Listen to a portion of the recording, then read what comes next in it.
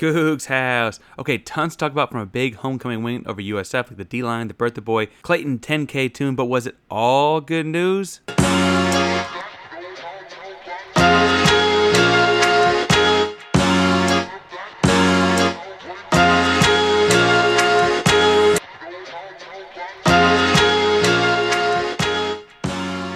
Welcome to Locked On Cougs, the daily podcast all about your Houston Cougars. I'm your host, Houston-born teacher and coach Parker Ainsley, here to break down all things Cougs. If you're a U of H fan or just a hater who came to stop by, please be sure to hit subscribe and download the podcast each day for the latest on Cougs all year long.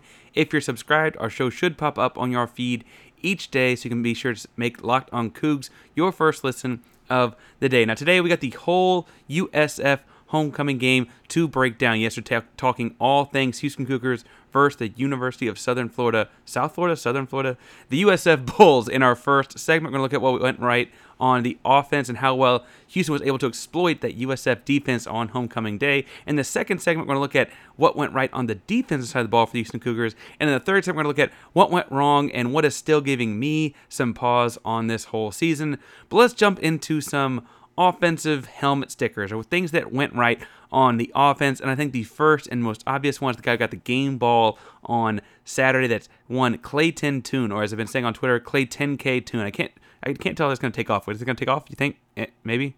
I can't tell how you're shaking your head. Is that positive or negative? But Clay 10K Tune had 380 yards passing. That's his season high this year. He threw 4 touchdown passes. And we're saying Clay 10K Tune because in the course of the game, he became the third University of Houston quarterback to throw for 10,000 yards behind Case Keenum, who's like 19,000, and Kevin Kolb. Now, I think it's also worth pointing out that Kevin Kolb obviously doesn't have the Heisman Trophy, or Case Keenum had a great career but didn't have the Heisman Trophy. And there's also Andre Ware. The interesting conversation then becomes where does the Clayton Tune we've seen for the last 4 and 5-ish seasons rank in the all-time pecking order of University of Houston quarterbacks? Well, we can debate that and decide that at a later date. Him passing the 10,000 yard marker certainly feels important to that. Now, I'm going to argue for a guy like Greg Ward having done more on the field than just pass the ball and those kinds of things, or the fact that Case Keenum has 19,000 yards. But for the time being, we need to enjoy the fact that we've got Clayton Tune throwing the ball all over the field, up and down the American Athletic Conference. Clayton Tune had a big day because he had the time to throw. He was not under any pressure. It wasn't quite as clean a pocket as it was against Navy, but it was noticeable that whenever Clayton Tune wanted to throw the ball, he had places to drop it off.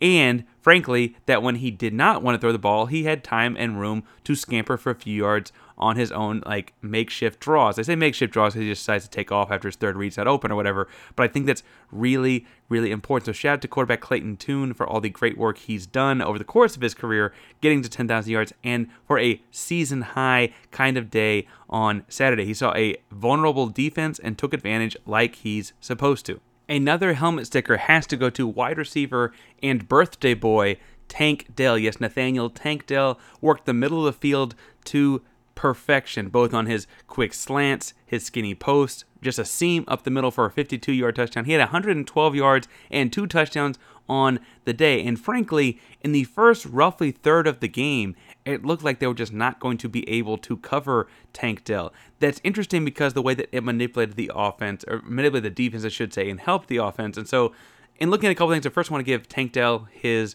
props, because using those rub route concepts and those quick slants and those kinds of things to get him the ball over the middle, that really is not an easy thing for a guy Tank Dell's size to do. He's listed at 5'10", $160. I'd imagine he's closer to 5'9", $150 if I'm going to measure him in the most unbiased of lights. But anyway, he's going across the middle and over the top in these very, dangerous areas as a smaller guy. He's that kind of tough, though. He's tough as nails. We saw it in the Memphis game, right? We talked about that back in the Memphis game when he was taking hits and had a bum hip and those kind of things. After taking those hips and continued to play through it, we know he's that tough a guy, and he continued to go over the middle in this game. And frankly, because they could not cover him and keep him out of the middle, after his big, it was really more of a seam route than a fade route, kind of touchdown.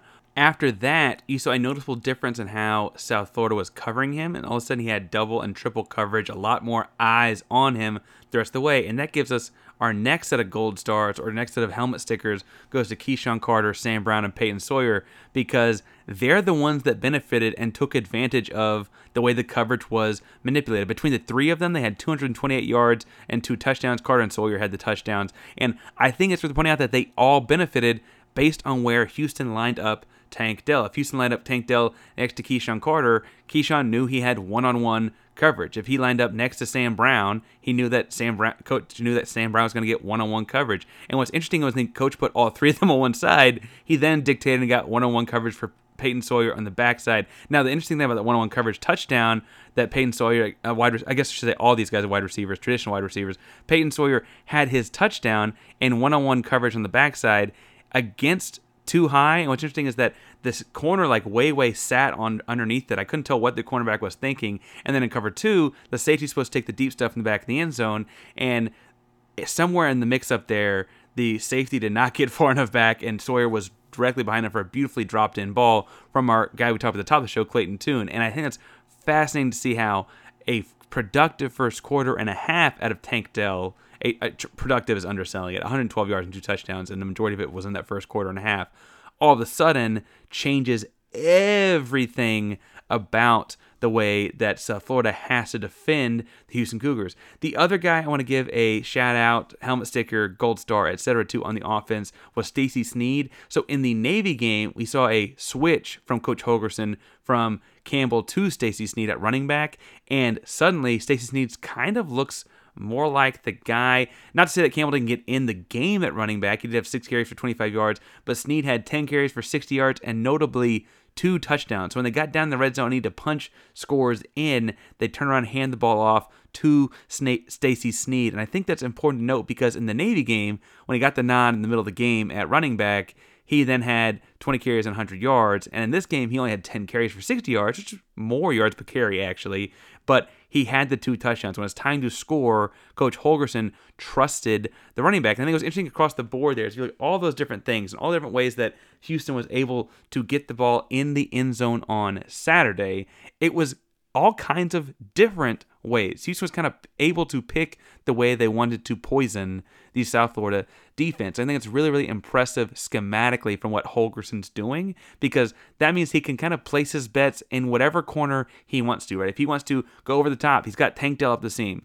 If they're going to take away the seam, he's got Sam Brown at a corner route. If they want to take all that stuff away on the right side of the field, he's got Peyton Sawyer running a fade on the left side of the field. If they want to take all that away, he's got Stacey Sneed up the gut. And if they find somebody to take everything away, he's got Clayton Tune's legs as well. It was a really, really impressive offensive game plan to take advantage of and beat a lesser talented team like they should have. It was a great, great way to start off Saturday. It started at 11 o'clock local time on Saturday. It was a great way to start the day, especially if the kind of person who likes to place a lot of bets online. Speaking of placing bets online, let me tell you about betonline.net. BetOnline is your number one source for betting football and the start of the new basketball season. You find all the latest player developments, team matchups, news, podcasts, and other in-depth analysis on every game. And as always, BetOnline remains your continued source for all your sports wagering information and live betting with up-to-minute scores for every sport out there. It's the fastest and easiest way to check in on all of your favorite games and events, including Major League Baseball, the Astros and the World Series these days, MMA, boxing, golf, etc. Head to the website today or use your mobile device to learn more. BetOnline is where the game starts. And I have to say, while it is a full week away at this point, Houston at SMU, they got SMU favored by 2.5 points. You know I'm taking the Cougs in that one. The interesting thing I think in this one is they have the total score set at 66.5 points. I'm also hammering the over there. I just feel like this is going to be a high scoring affair after having watched plenty of American football this season. I feel like both teams could be in the 40s very, very easily, and that 66 number is just too low for my blood. I'm going over. I'm going Houston. I'm taking Houston over the top. They don't have the money line down, but they do have Houston as a 2.5 point dog, and so I'm taking the Cougs. And I'm taking them at betonline.net, your number one source for betting football and basketball this season. All right, so offensively, you had wide receiver Tank Dell, who had his game of his life on his birthday. You had Clayton Tune putting his name in the record books, breaking the 10,000 yard mark. But on offense, I kind of feel like Houston was always going to be much better than USF. On defense last week is where I would have had more questions, right? The defense side of the football is where I was more worried about how things would go. I mean, a year ago, this game was 54-42, right? And so while Houston did win a year ago, the defense, obviously giving up 42 points to a bad South Florida team, did not play very well. This season, I was kind of worried could be the exact same thing. And admittedly, we've seen moments where, like, for this 11 o'clock start, Houston has not looked awake. However, that's not quite the way things played out on Saturday. I have to say that the defensive line as a whole got after it. That seems to be a theme this season. We hand out helmet stickers to a lot of guys across Sack Avenue, as they call themselves on the defensive line. However, this might have been the best game of nose tackle Chidozie Dot Nwankwo's career. Now, Dot is a big nose tackle that's known as a block bully. He absorbs double teams. He's not traditionally in the stat book. However, on Saturday, he had 6 tackles and a sack, and it felt like he was frequently getting triple teamed, let alone the normal double team, and very, very early on forced the South Florida Bulls to run the ball to the edges because he was mucking up all of the stuff in the middle. And that really, really does shift the way that their offensive coordinator can call things, because you're starting to make teams more and more one-dimensional when you take away something like running the ball up the gut. Dot has been a locker room favorite. The guys have really great things to say about him, and it was really good to see that his play is starting to mirror that. His statistical play, I should say, is starting to mirror what we continue to hear about him from people that break down Houston Cougar film. Pro Football Focus had all of his scores on defensive categories in the 70s. And for what that means to someone who's maybe not so familiar with the Pro Football Focus stats is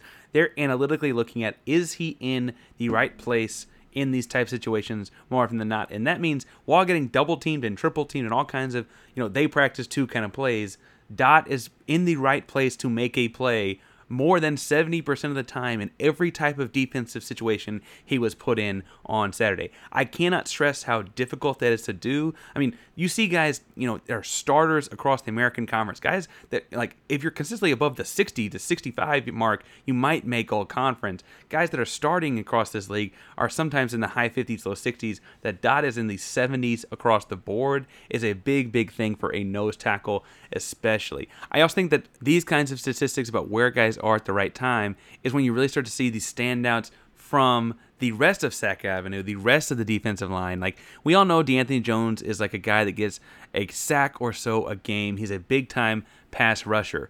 But in a metric where 70 is good, in the high 60s is kind of passing, DeAnthony Jones had a 90.2 in the pass rushing category on Saturday for Pro Football Focus.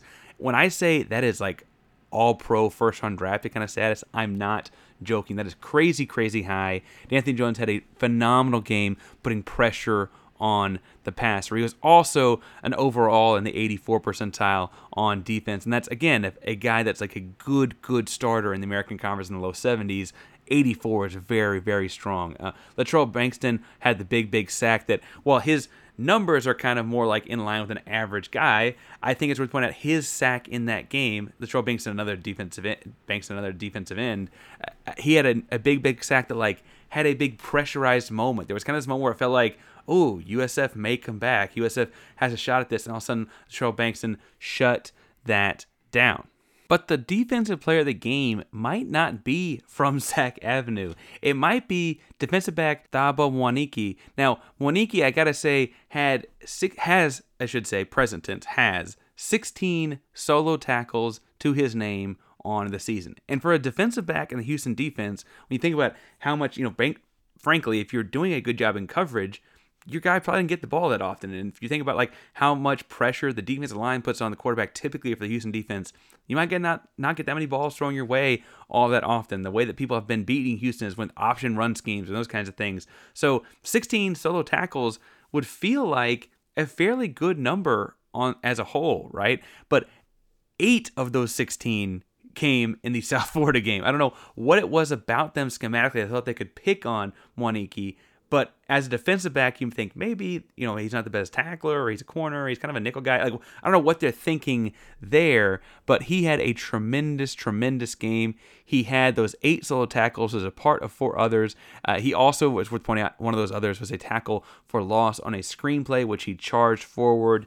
Mwaniki also, for looking at the Pro Football Focus, kind of the analytical stats, scored, again, when a score in the low 70s, high 60s is good for the American Conference. He had an 89.6 in coverage, meaning he was in the right place covering the right guy in 89.6 of the snaps. That's a lot of snaps. You consider, like, in that other 10% window, you might have a guy like Nelson Caesar barreling down the quarterback's face. That's a very, very impactful game on the defensive side of the football. And I think it's worth pointing out, this is not like a name that we're used to thinking of giving to a bunch of helmet stickers to on this season. I mean, he's got 1 pick and 1 forced fumble. You think of DBs and turnovers. That's not a ton, right? When you think of like a big tackler, maybe someone who comes downhill on it. Again, he's got 29 total tackles on the season. That's not a big tackle. Maybe he's a sure tackler. No, he's just got those 16 solo tackles. This was just like the game of his life in a lot of ways. And so I want to make sure we give the appropriate shout out to Thabo Mwaniki.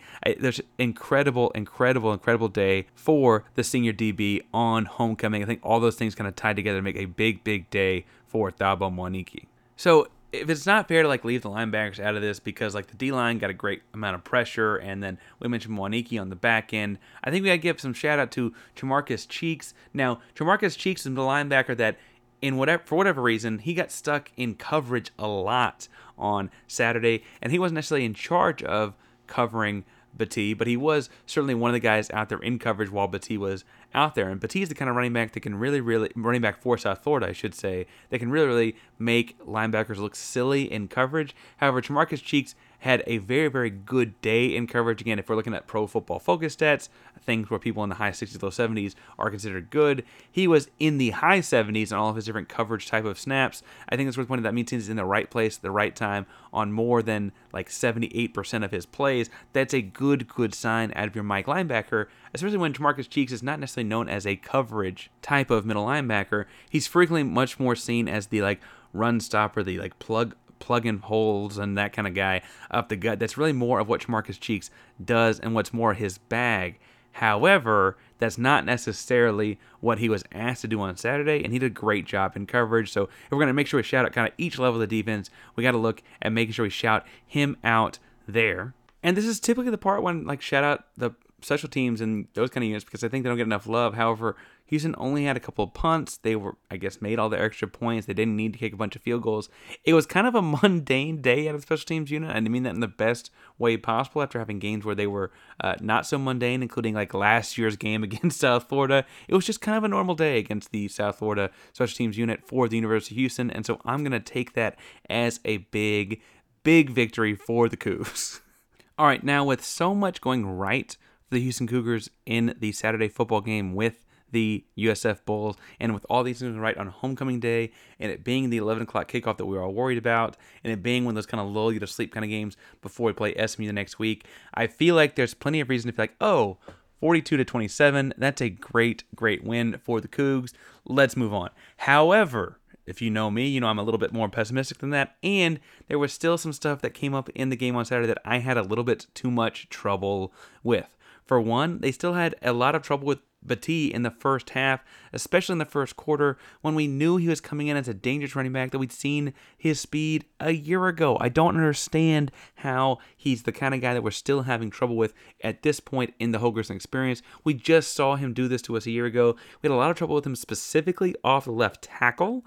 Wasn't necessarily like power pull kind of stuff, but it was very interesting to see that they ran off tackle, more zone plays. They're not pullers or anything like that. But what they basically did was it just kind of looked like, because Houston's D-line is so good, what they were doing was they were just kind of reading the tackle's butt. If the tackle blocked him out, Battie went inside. If the tackle was able to scoop him and block him back in, then the Battie went just outside of him. And they were making second and third level guys make tackles. That was a really smart system. I just can't believe that Houston couldn't adjust, right? Last week we had Will Turner on to talk about previewing the USF Bulls, and he mentioned that a lot of Battie's work had been done to the offensive left side. Well, why can't Houston, in the middle of the first drive, dial something up that makes that a harder run. Either, send gap defense across the board with like blitzing that way, so you plug all the gaps ahead of time, maybe pull the safety down on that side of the field to get another body in the box, or just something different to suddenly make that a little bit more difficult, or at least make him think about doing something else.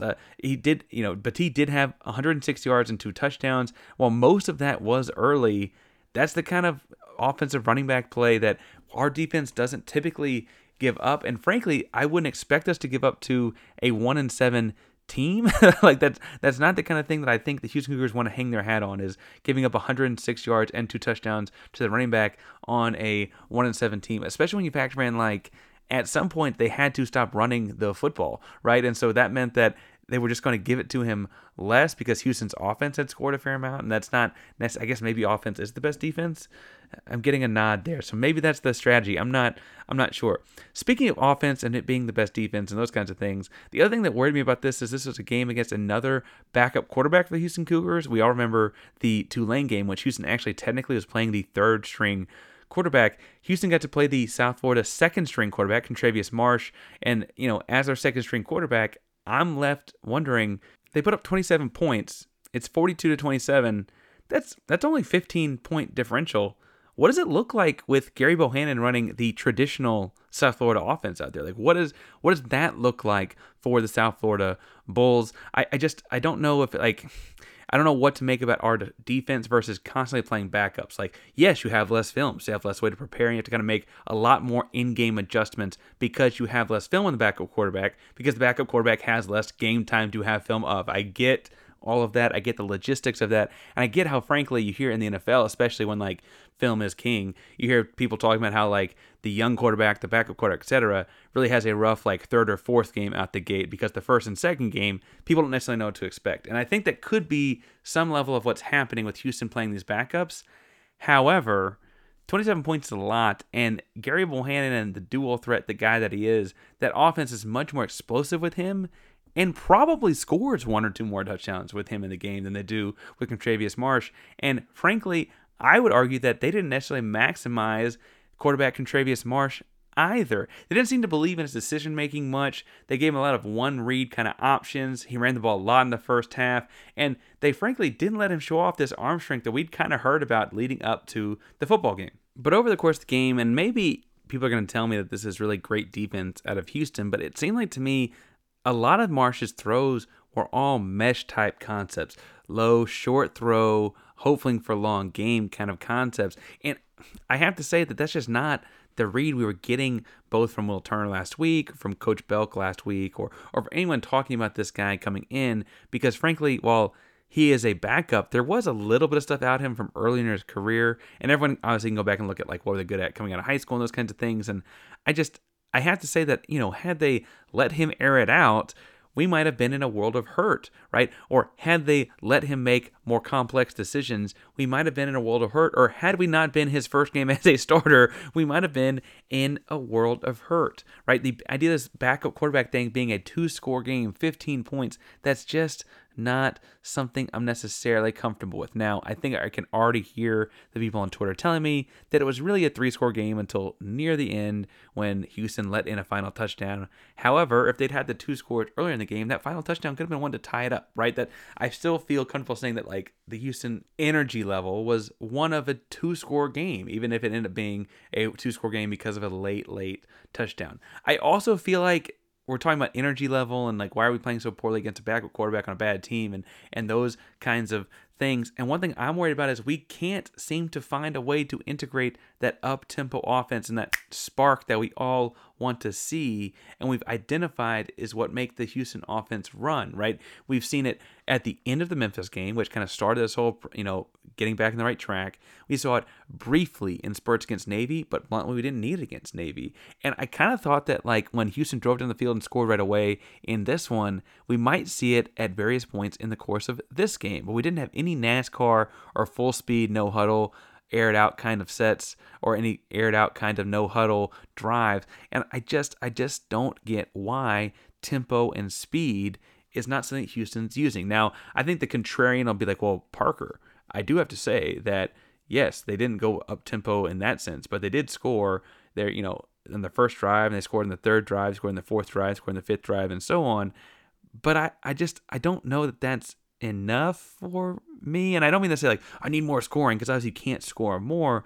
I need to put more pressure on the defense, especially when I'm seeing a bad defense like the USF defense. Now, does USF have speed? Yes, they've got real deal Florida speed, but they are 1-7 now, and their one win is against Howard. I'm not sure this is the best test, and that Houston still had moments where like, ugh, does not make me feel great. Speaking of not making me feel great, the last negative I'll tie into this game is that the penalty bug is back. Specifically, Houston had 10 penalties for 95 yards. This is their 5th game with 10 or more penalties in just 8 games played. That's not a good thing. That's frankly a very bad thing. They're going to continue to lead the league in penalties, meaning lead all of NCAA Division I, I should say, in penalties. And that, to me, when we talk about, in the first part of the season, we're like, oh man, what's the deal with Holgorsen? Can we keep Holgorsen, go in the Big 12 and all those kinds of things?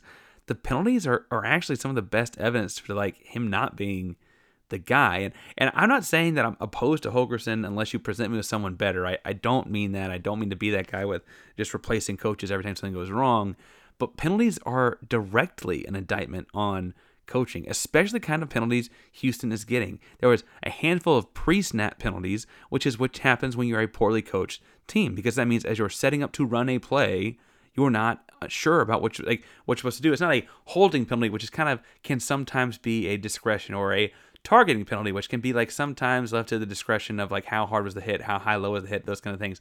Those kinds of penalties, unfortunately, happen in the course of the play, right? Those are things that are like, frankly, playing too hard or getting out of position, or they practice too, or playing high level competition, etc. Those are penalties that kind of just unfortunately happen, even if you are a good team, right? Alabama in their best years will have penalties. Clemson in their best years will have penalties of that sort. But what they won't have is the pre-snap lined up wrong, or the pre-snap false start, or the pre-snap jump off sides, or the pre-snap doing all kinds of things wrong because you're not ready to play the next play. Those things seem to happen to bad teams or poorly coached teams.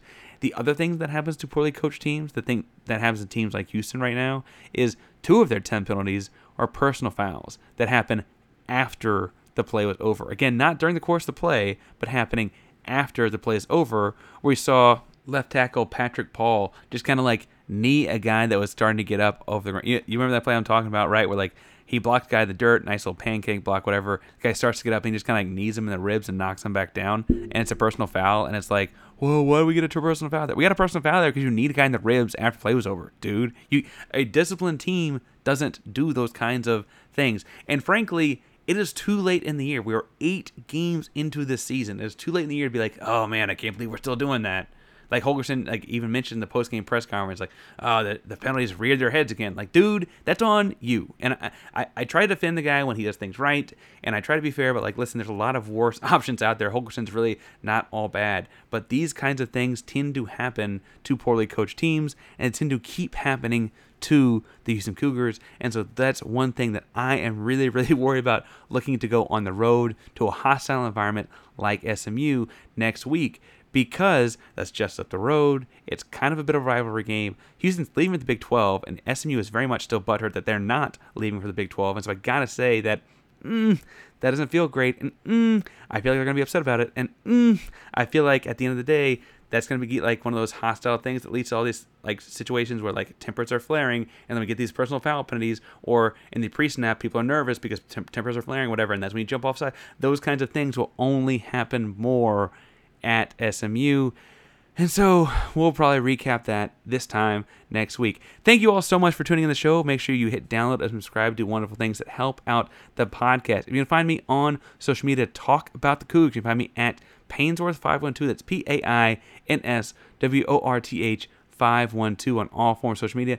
Twitter is where I love to talk all things Cougs and Houston sports. Again, that's at Painsworth512, PAINSWORTH 512. Thank you for making us your first listen of the day. Make sure you hit download, subscribe so you can pop up in your feed to make us your first listen of the day tomorrow as well. If you're looking for a second listen of the day, let me recommend Locked On Astros. They're talking all things Stros as we're hoping for another World Series in Clutch City. So make sure you go follow Locked On Astros for your second listen of the day. Thank you all so much for subscribing and downloading, making us your first listen. Locked On Cougs is a member of the Locked On Podcast Network, your team every day. We'll be back tomorrow to talk more about the Houston Cougars. Go Cougs!